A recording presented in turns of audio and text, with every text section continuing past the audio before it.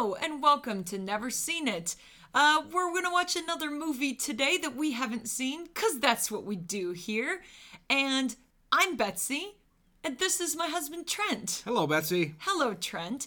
So today, the film we will be watching is That Thing You Do. And the person who hasn't seen this film, unfortunately for him, is my husband Trent. Yeah. So Trent, That Thing You Do. It's 25 years old this fall. Why have you not seen this movie? You come from a much more, let's just call it musically oriented family. Fair enough. And back in the day, I never really watched a ton of movies. Like when I was a kid, we never really went to a lot of movies. We owned a decent number for, a family of that time. A few VHSs and like Disney movies here and there. But back in that time, the movies we watched were like on cable. Okay. It was like the Disney Saturday night movie of the week. An ABC. That's what I meant. The ABC Saturday night movie of the week was our like family movie night. This is a movie I don't think I was really ever exposed to. Okay. I know precious little about it. Well, what do you know about it? It is a musical. Okay. To some extent, it is musically. It's about music. It is musically oriented. Okay. For sure. I know Tom Hanks has a huge role in this. Mm-hmm. I believe he might have actually directed this, if I'm remembering correct. Yeah. I assume based on the actual title, it's based in the 60s. Mm-hmm. That's about the extent of it. So honestly, I know next to nothing about this movie. And you, Betsy, you've been wanting me to watch this movie for a good long time. yes. This is a beloved movie in my family. Yeah, and I kind of figured that. If you were to turn around right now, you would notice the soundtrack for this film in my CD collection behind you. Okay. This is one we've watched many, many, many times, and there are some running jokes that you will probably... I have to imagine that you will hear them say some joke or some reference in this movie that you have heard you and your family say. Someone in my family mention before, or you've Yeah. seen us post it on each other's Facebook walls or something. Okay. But It's yes, a comedy, I assume. Yes. In some capacity. Tom Hanks. Yep. From back then, that's basically comedy. and you are correct. This is Tom Hanks' directorial debut. All right. Yeah, without giving too much away about Yeah. it, that is the big. I think the reason most people know this movie is because Okay. he directed it. How did you come to know this movie? I have no idea. This is just one of those movies that I think I have to imagine my parents saw it and then bought it, or Okay. they rented it. I don't know that I necessarily saw it the year it came out. I remember being at my grandma's house and she had satellite, and with that, you could watch like the first couple of minutes to a movie, but then it would stop playing. You'd have to pay for it, like the Oh. ones that were pay-per-view. Wow. But it would show you the first few minutes, and I have a distinct memory of being really excited about seeing the first few minutes of That Thing You Do. Now you got me excited. I want to see these first few minutes. Nothing even really happens, so you're going to be probably disappointed, but I do have that memory. And then somewhere along the way, I don't know if that was enough that my family saw that little clip Yeah. and then we rented it, or what. I genuinely don't know the first time I saw this movie. I just don't really remember a time where I haven't seen this movie. Makes sense. So this is why it's one that I've been wanting to get you to watch, because like I said, this one is beloved by my family. Okay. Yeah, so being that you don't know a whole lot about it, Yeah. we're just going to dive right into it and go watch That Thing You Do, and then we'll be right back.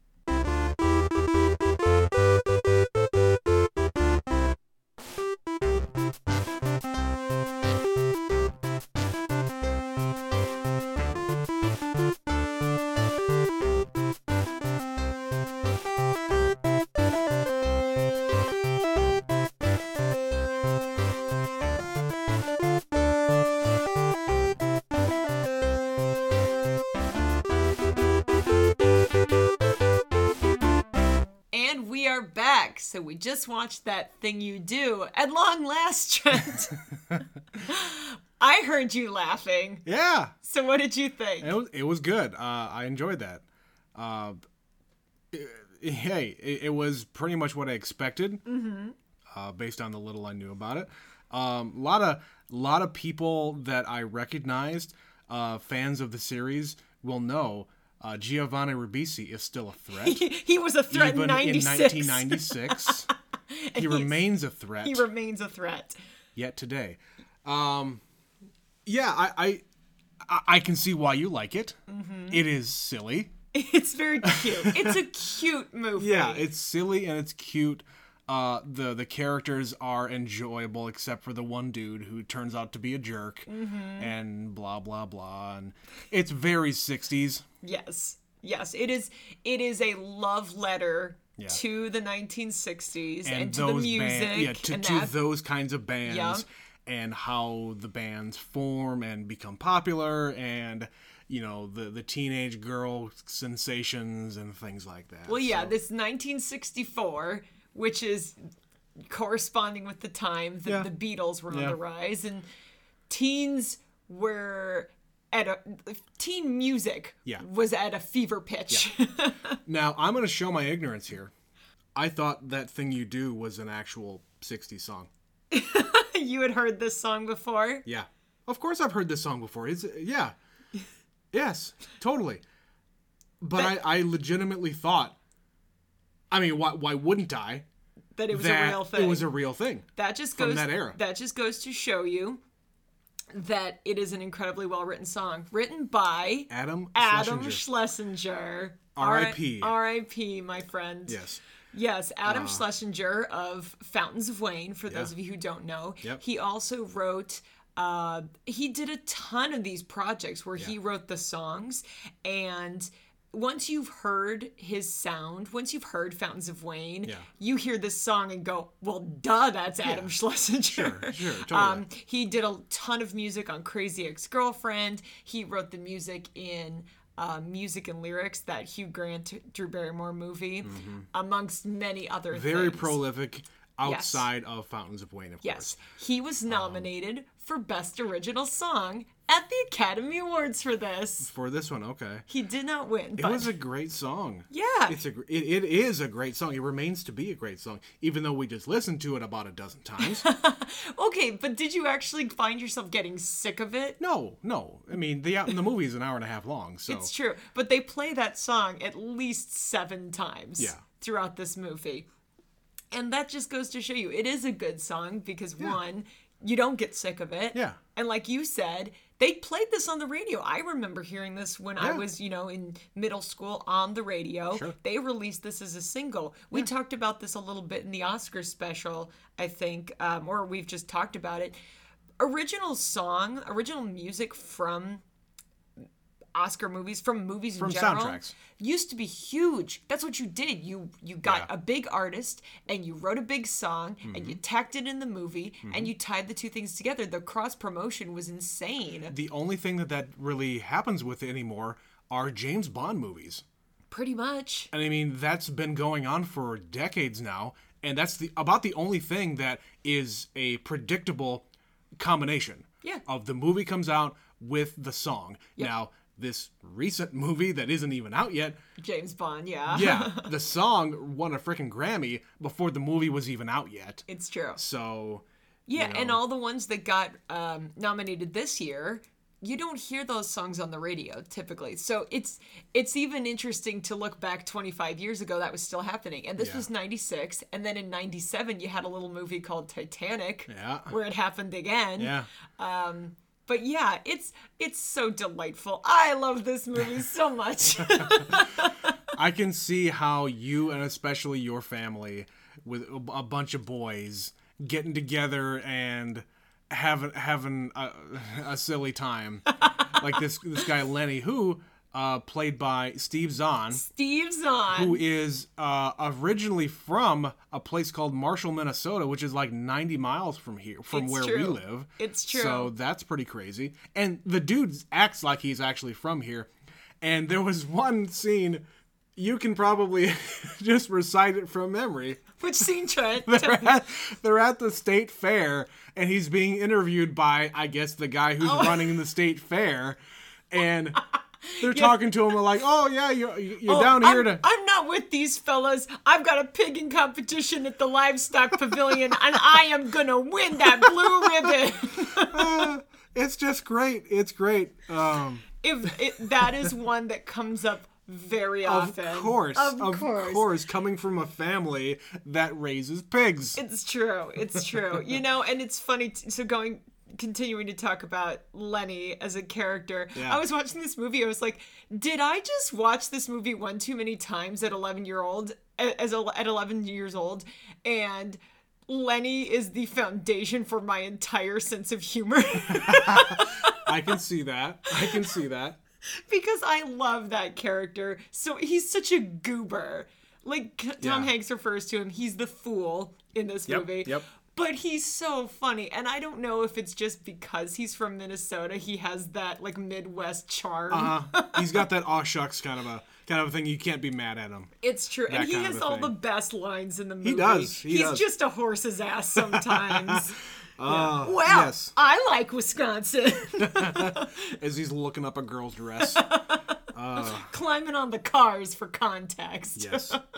Well, hey, he's the one who said it. Come on, climb on the cop car. Get on, you're coming with us. I also like the ending where it does the Animal House thing of where they are now. Yeah. Yeah. And again, I had to second guess myself. It's like, wait, this isn't real. This is still not real. This person's name is the bass player. T.B.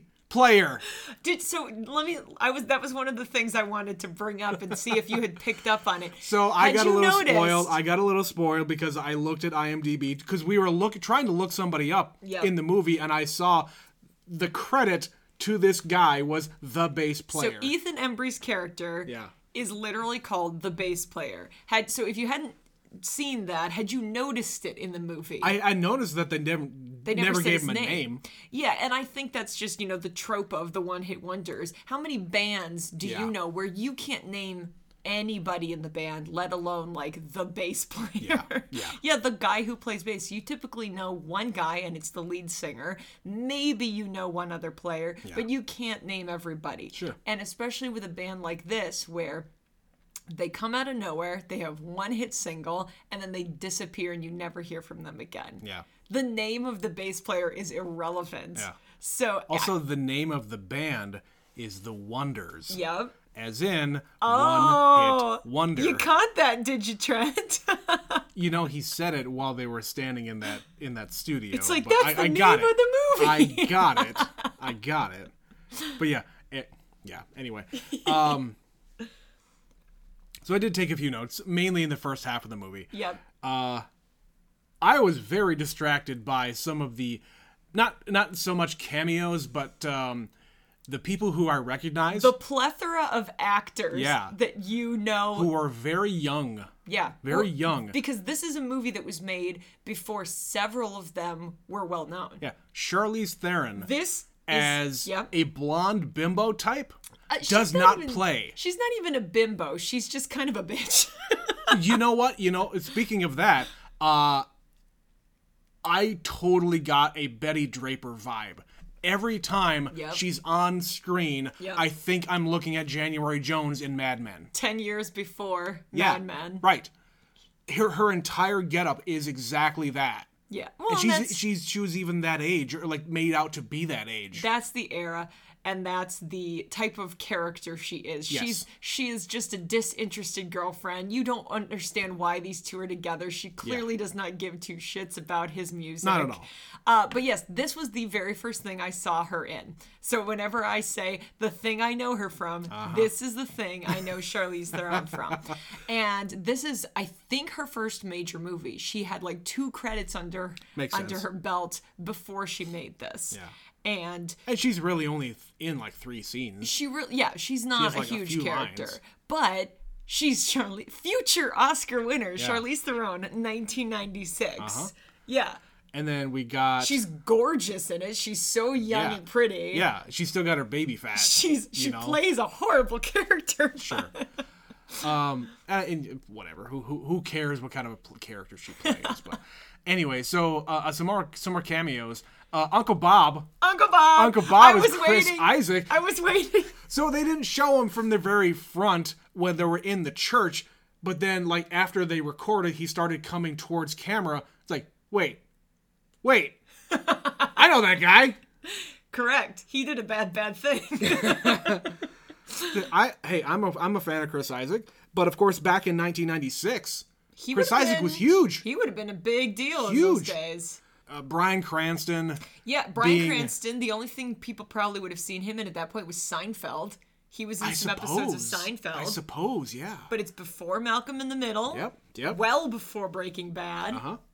We got a couple of actors that were in other Tom Hanks things, like the dude who plays the first manager. Yep. Was in Apollo 13. So that was one thing I was going to bring up was it's always fun to watch movies like this where it's clearly like somebody's directorial debut or it's their baby in some capacity because they get all their friends. They get all their friends. So yeah, it's a fucking Adam Sandler movie. Yeah. So in this movie, you had the first manager. He was in Apollo 13. Yeah. You had Clint Howard, who's in Apollo 13.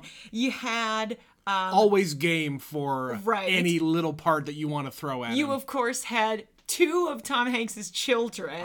So his daughter was a bored-looking girl in the dress shop, and then Colin... Dress shop. So right before you saw Colin Hanks, Colin Hanks is escorting her up the stairs. Yeah, and she was going out to buy a dress. Okay, and she's buying a dress. There's a girl, like, yawning in the background. That's his daughter. Okay. You got Rita Wilson, who's, of course, his wife of the past 30-plus years. And then who else? When they're filming the movie, when they're in the beach movie, the woman who plays Anita is also in Apollo 13. And then Peter Scolari was on Bosom Buddies, which was Tom Hanks' first big breakthrough thing. Jeez. So yeah, this movie is just packed with all his friends. Yeah, it's very much Tom Hanks' friends. Oh yeah. So I'm sure there's more, and that's fine. I mean, they're bit parts. Yeah. There are parts that could or could not have been included in most cases. Sure. But somebody had to play them for some of them. So it's like, well, why not just call your friend, Peter Scolari? Hey, this is my first time. They're not giving me a huge budget. I'm putting my name on this everywhere. My name is Tom Hanks. Have you heard of me? I have 2 Academy Awards. And keep that in mind contextually. Yeah. This is like a year, 2 years after he had been on a streak. He had won 2 Best Actor awards 2 years in a row. So that was for... So he won in... Forrest Gump. For Philadelphia. In Philadelphia. And Forrest Gump, yeah. So first Philadelphia, then Forrest Gump, and then like 2 years later he made this movie. This is him trying to foray his way back into comedic things, I suppose. Yeah. Because since then, I mean, I'm trying to think, what else has Tom Hanks done since this that you would consider comedy other than David S. Pumpkins? You've Got Mail. Okay, romantic comedies. Yes, he's done some rom-coms. All right. I'd have to go through the long list of things he's made in the last 25 years. But yeah, he tends to make more dramas than comedies. These days, of course. Which is weird because he's a very, very funny man. Yeah. He's very funny. He wrote this movie too. Did you catch that? Yeah, I did. Yeah, so all of that stupid stuff that you laugh at... that came from his brain. Yeah. You know? So you gotta appreciate the man. Totally. Tom Hanks is a funny dude. But he hasn't done it again. And I don't know if that's because this was just like his brainchild, this was his big dream, or he just hasn't... Maybe he just grew up. Yeah, he just hasn't gotten anything else off the ground, or what? Because, anybody would be willing to make a Tom Hanks movie if he asked. Sure. He's Tom Hanks, guys. Yeah. I would like to see him in another comedy. Put him and Steve Martin and maybe another older dude like that in a comedy together. Yep. And have it be one last hurrah. Mm-hmm. So another actor you remarked on how young they are is Liv Tyler. She a baby. Again, I was thinking about context here. She and Ethan Embry were both in Empire Records, and that was like the same year this came out. Okay. And, a year later she was making, or 2 years later, Armageddon. She was a 90s heartthrob. Yeah. This is peak Liv Tyler here. Hey. me being a little boy in the 90s, I had a thing for Liv Tyler, guys. You and every boy in the 90s. I wasn't that much into like Alicia Silverstone. I think Liv Tyler was more my speed. Yeah. Yeah. Which is funny because you had a thing for the blondes when you were like 7 or 8 years old. Sure I did. You're into the brunettes now, though. Curly brunettes. To give you a little context, because I know that you are not super into like the very nuanced history of the Beatles. No. There's the scene near the end of the movie where they're on the Hollywood Showcase, and it flashes on the screen, "Careful girls, he's engaged." Yep. So that is a direct reference to when the Beatles made their debut on the Ed Sullivan Show. All right. So it said George, Ringo, Paul, and it said John, "Careful girls, he's married." Because at the time, John Lennon was in his first marriage. And it's one of those references that I don't think I understood in 1996, because why would I? But have since come to realize that, that is a very direct, I'm literally ripping this off and putting it in here. Another love note to the 60s, as it were.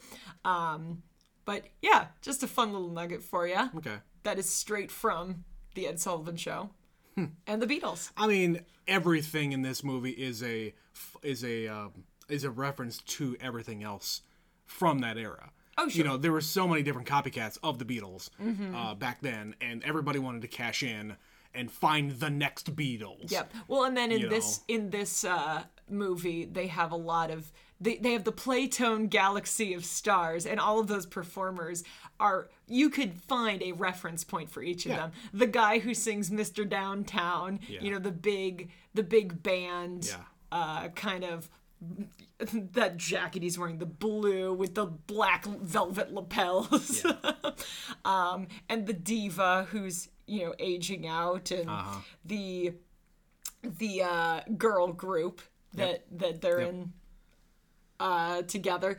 But yeah, there's like reference points for all of those bands for the 60s, and they're all kind of different kinds of music, but they're all like the early 60s.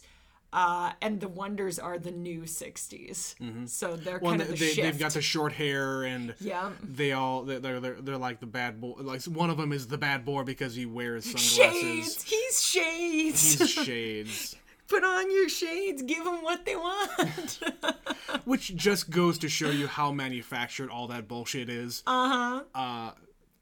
But that's the whole thing about, especially in those days, the record labels. Like Jimmy, the lead singer, he literally quits the band because he doesn't understand that he's not going to just get creative control. In the 60s, you didn't do that. No. Never. They need to market you. Yeah. So now you might be able to record your own music when you have a record contract. But back in those days, you sang the songs they told you to sing.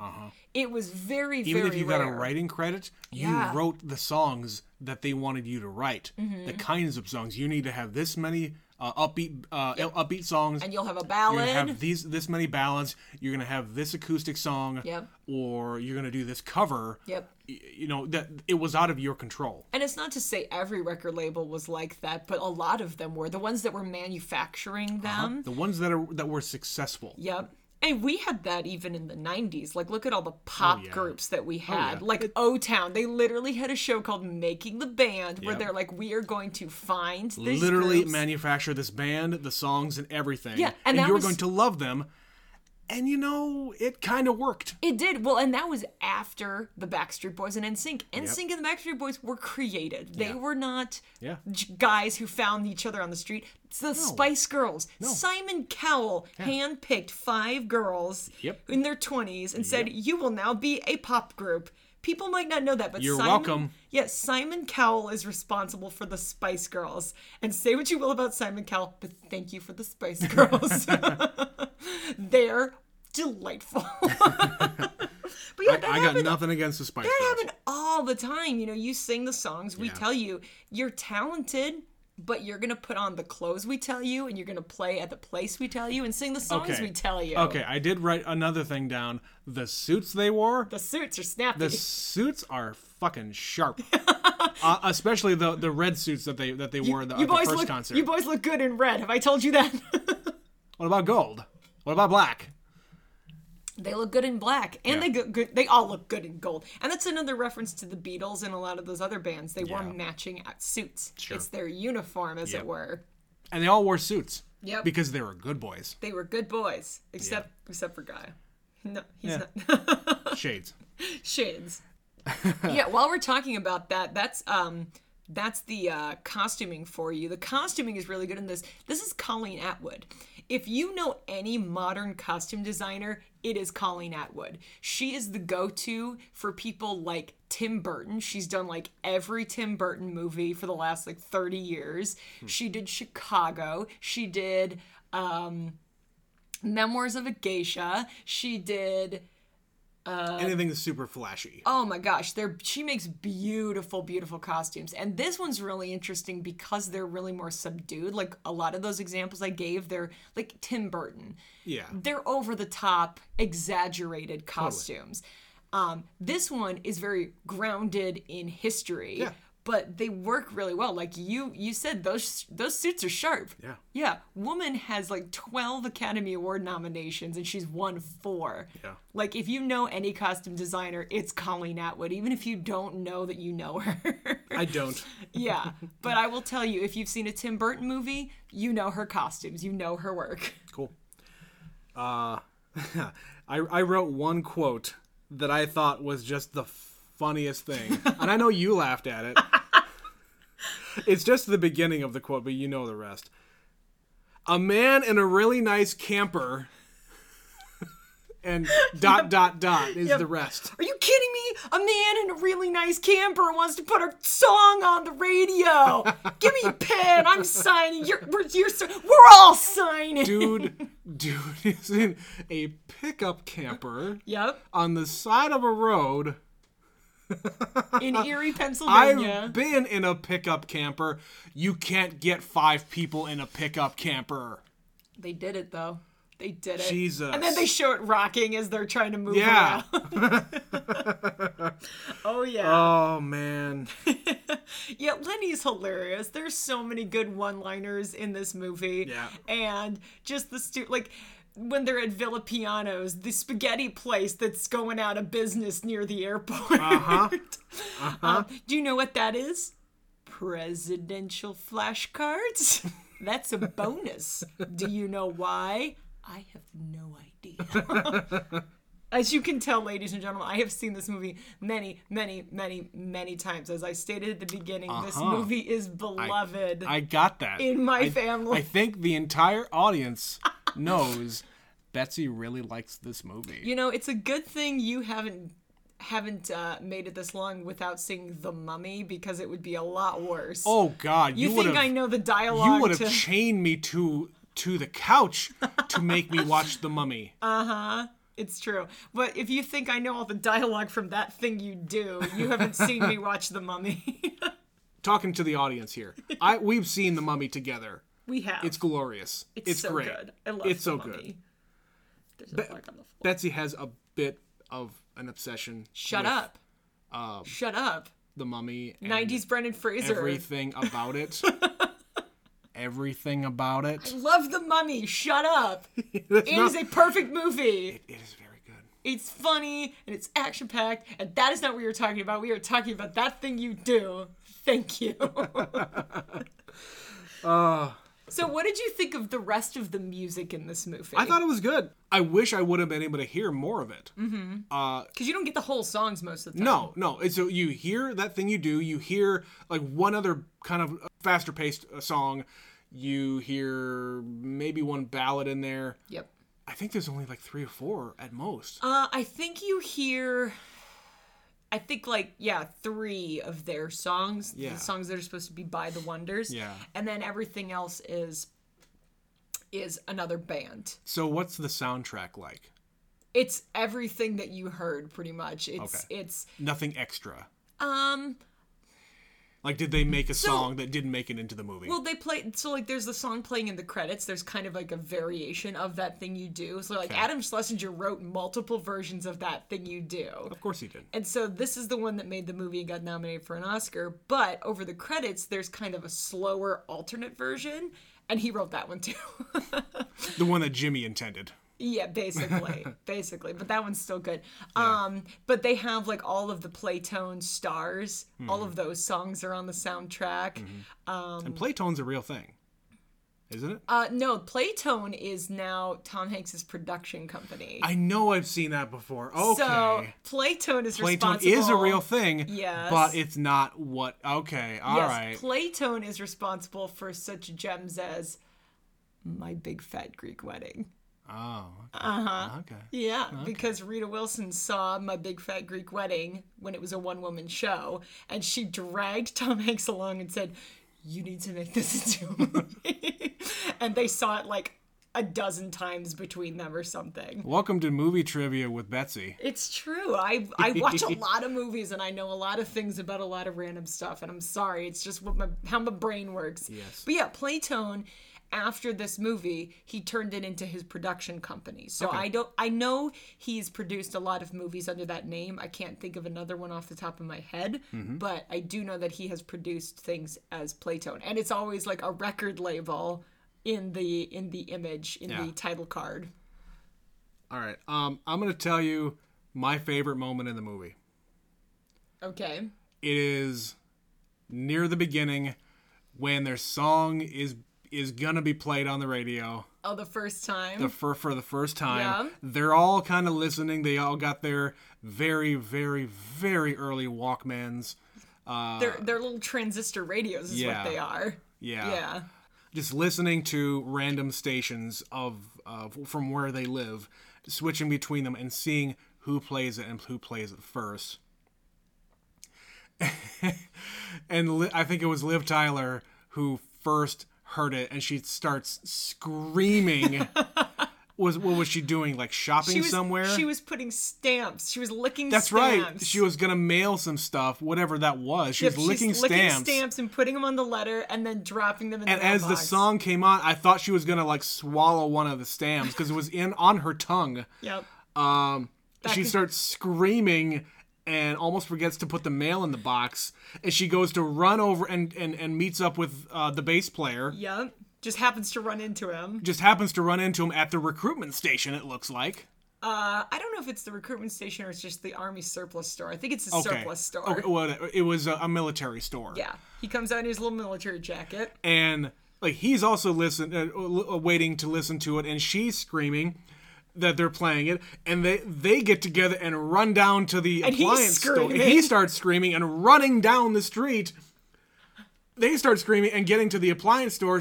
Just a normal, like Saturday morning, regular people are in there shopping and doing whatever. Guys explaining the colors of the washing machines. Like it comes in white. It comes in beige and white. Avocado. And these two maniacs come rushing in, screaming their damn heads off. And Guy starts screaming as well, and they start turning on all of the different radios in the place. And his dad is being crazy. Confused, like what is happening? Yeah. Like, how dare you come into my store young people. And use my electricity to play your rock record. That is a very expensive store display. Man. And then the other two just stop the car in the middle of the road. Right. They don't even park. They get out. They drive all the way over there, stop the car, get out, and start jumping around and dancing around and throughout the entire length of the song. This is a genuine reaction. Like, I have heard many people who are musicians who are really well known now talking about the first time they heard their song on the radio. Yeah. It is something you don't comprehend, like how it's going to affect you. Until it happens to you. And people like start crying. They have to pull the car over. They start screaming. They get on the phone. And I think that's why I think it was my favorite moment, because it seemed very genuine, because these are all kids. Yeah, they're like 20 years old. Yeah. And the radio in the mid-60s, huge. That was where... Huge. Yeah. That was everything. In those days, the radio was everything. The entirety, like all of the music in... So again, history lesson for you. So the Beatles and a lot of those guys, the Rolling Stones, etc., those bands, they would pick up like one American radio station. There was one that if you had like the good radio and you were in the right spot and you tuned in at the right time of day, you could hear American rock and roll. And it was hard to get, but it was so impactful that it was completely formative. It was a formative experience for all those bands. The Beatles the rock and roll of the late 50s. Yeah. You know, them hearing what Americans were doing, and they started to imitate that and start their own stuff. Post World War II, American rock and roll was a big deal. Yeah. And then all the bands that turned around and made their own music because of it, they're all the bands that are legends now. Yeah. They're legends. And that's all because of the radio. Yeah. This dinky little... it's on sale now, $14.95. Buy this clock radio. And a couple of record needles. You got to buy 2 record needles and this clock radio. Why don't you throw in a washing machine, too? But yeah, that's a big experience for any band. Yeah. Like I've not been in... I was in a band for like 2 minutes. We never performed anywhere together. We did never get off the ground. But if I were in a position that my music was played on the radio, I too would flip out. Yeah. That would be a big deal. Even if it was one time, like he's like, they played it 3 times this afternoon. It's, local radio, sure. Yeah. But it's a big deal. Yeah.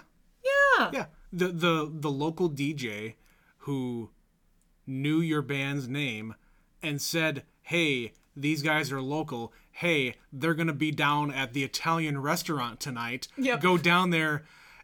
And what I also loved was the transition of that restaurant from a stuffy old person Italian restaurant where you can get pasta and pizza near the airport. Near the airport where you can hear the planes going overhead. Mm-hmm. To converting that into a young person's bar hangout spot where the owner makes a ton of money because a bunch of kids are coming there, and that is the transition of the 60s. Mm-hmm. Young people start to become marketable. Yeah. We just got done watching Mad Men just to talk about something that we had never seen. We just stopped watching Mad Men, and one of the executives there really got the idea of marketing to teenagers because these guys are the future. These guys are a huge demographic. They have money. Yeah. They are up on the times. They stick with pop culture. Mm-hmm. Pop culture wasn't a huge thing before the teenagers of the 60s. Yep. And we got television, that is everywhere. Color television. Everyone has a TV now. Everyone has one now. Guess what? How do you market to these kids? Yeah, that was a huge deal for that. So yeah, I don't know, man. I like that movie. I'm really glad you liked this one because you were laughing. So I was like, okay, I know he's at least enjoying it. Of course, you know the stuff I like. I know, and this is one I couldn't tell you how many times I've seen this movie. I have well lost count. But it's been many years. Okay, tell me this. Now that I've seen it, is there a thing that you can point to here that really speaks to you, that really makes you like? I think I know. But like, what resonates with me? Yeah, is there like one thing? What's your favorite part? What is the thing that you always go back to? I would say it's the humor and the soundtrack. Okay. Like, this movie wouldn't work if the music wasn't good. Yeah, you're right. If you didn't have really, really great music. And here's the thing about it. I don't think there's any music in this that wasn't written for this movie. Even the very beginning song that's like, you got me all tied up in nuts and just loving you lots and lots. They wrote that for this movie. But they wrote genre-specific music that you would have heard on the radio. Yeah. And it's through the whole movie. Everything the Playtone people sing, they wrote that for this movie. That Thing You Do and all the songs for the Wonders, they wrote all that for this movie. And that's why I have this soundtrack. I love the music in this movie. I just think, it, like you said, you thought it was a real thing. I legitimately did. It was not. It was written by Adam Schlesinger in 1996 specifically for the purpose of this film. But yeah, that's nuts. Between this and it's just cute. Yeah. It is a cute, funny movie. And, you know, Steve Zahn. Steve Zahn is I think an underrated actor, and I wish he was in more. Steve Zahn was my favorite part of this movie. He now lives in Lexington, Kentucky, apparently, and I only know this because my brother recently moved away from there, but while he was living there, he heard from all the people who lived there, oh yes, Steve Zahn, he lives on a farm like around here somewhere. And I'm just like, wait, what? It means you can just go and knock on Steve Zahn's door? If you knew where he lived. But yeah, he lives this just like quiet little existence now. It's not that he doesn't act. He just doesn't act as much as he did from like 96 to 2004. Yeah. Like he was in a ton of stuff in that era. Hey, you make your money and you go away. Yeah. This was the first thing I saw Charlize Theron in. This was probably the first thing I saw Liv Tyler in. This is the first thing I saw Ethan Embry in. Colin Hanks and Jonathan Schaech and the lead Tom Everett Scott. Yeah. The only other stuff, so you had said, who is this guy? Who do I know him from? I was trying to think about that. He was in a movie not long after this with, I think it's the guy from Saved by the Bell. I don't know. So he was in a movie not long after this one that was semi-popular. I can't remember what it was, like kind of a horror movie, slasher movie, I think, thriller. And then he has a very small part in La La Land. He's the guy that... You're talking about the main character? Yeah. Here? Okay. Yeah. He's the guy that Emma Stone is with at the end of La La Land, her like husband or whatever he is. Okay. Which for me, okay, again, I find amusing, and you might find amusing now, that they go to a jazz club. I was just gonna say, that was the last thing I was gonna say here. Of the past, let's say 5 years of movie watching we've been doing, I have been introduced to a whole lot of jazz. A whole lot of jazz? A whole lot of jazz. Between this movie, La La Land, and Whiplash, there's been a whole lot of jazz. Like serious jazz. Yeah, like intense jazz. And I'm not really a jazz fan. I appreciate jazz from afar, but damn it, are those some impressive musicians. I guess we're gonna have to watch Soul next. Maybe. If we want to keep going down this road. I'm into it. Academy Award winning soundtrack for Soul. Yeah.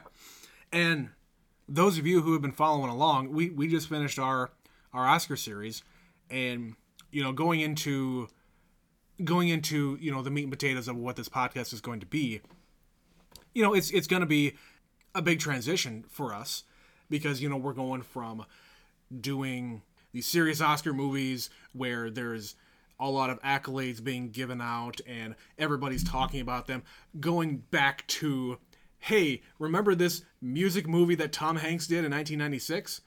Remember this movie that nobody ever heard about but you really like for some reason? I like the transition that we're going through right now, because I can not have to pay attention to, you know, the filmmaker's intentions and the acting premise of this person. No, I just get to sit back and enjoy a movie with my wife. Yeah. So it's like I said, it's a cute movie. It's a fun movie. It's a nice way to spend an evening. You don't have to analyze it. You don't have to think about it. It's just... Don't have to analyze it. Betsy, we've been talking for 45 minutes. Shut up! I mean, like, the metaphor of what does that drumming mean I know. here? Why did he play this note here? Exactly. Yeah. But yeah, so moving forward, this is going to be more in line with what we're thinking we'll do. And it's just going to be whatever we feel like watching at that moment. Right. And we're going to have Oscar movies and dramas and stupid action movies and westerns and musical sort of movies from the 90s. Yeah. For instance, this movie is a movie that I hadn't seen. Yep. Next time, we're going to see a movie that Betsy hasn't seen. It's true. No previews. You don't get to know yet. It's coming. It's coming. And then after that, I don't really know. We'll see what we decide. But I will tell you, we've hinted at this before. If you've been a loyal listener so far, we're going to start up with another series of movies. Sooner rather than later. Sooner rather than later. Probably starting up, middle of May, maybe? We'll see. But we're going to start up with another series that I know you guys are going to enjoy because I'm going to enjoy it. I don't know what I'm going to do. Oh, you're going to love it. I'm also going to be present. You're going to love it.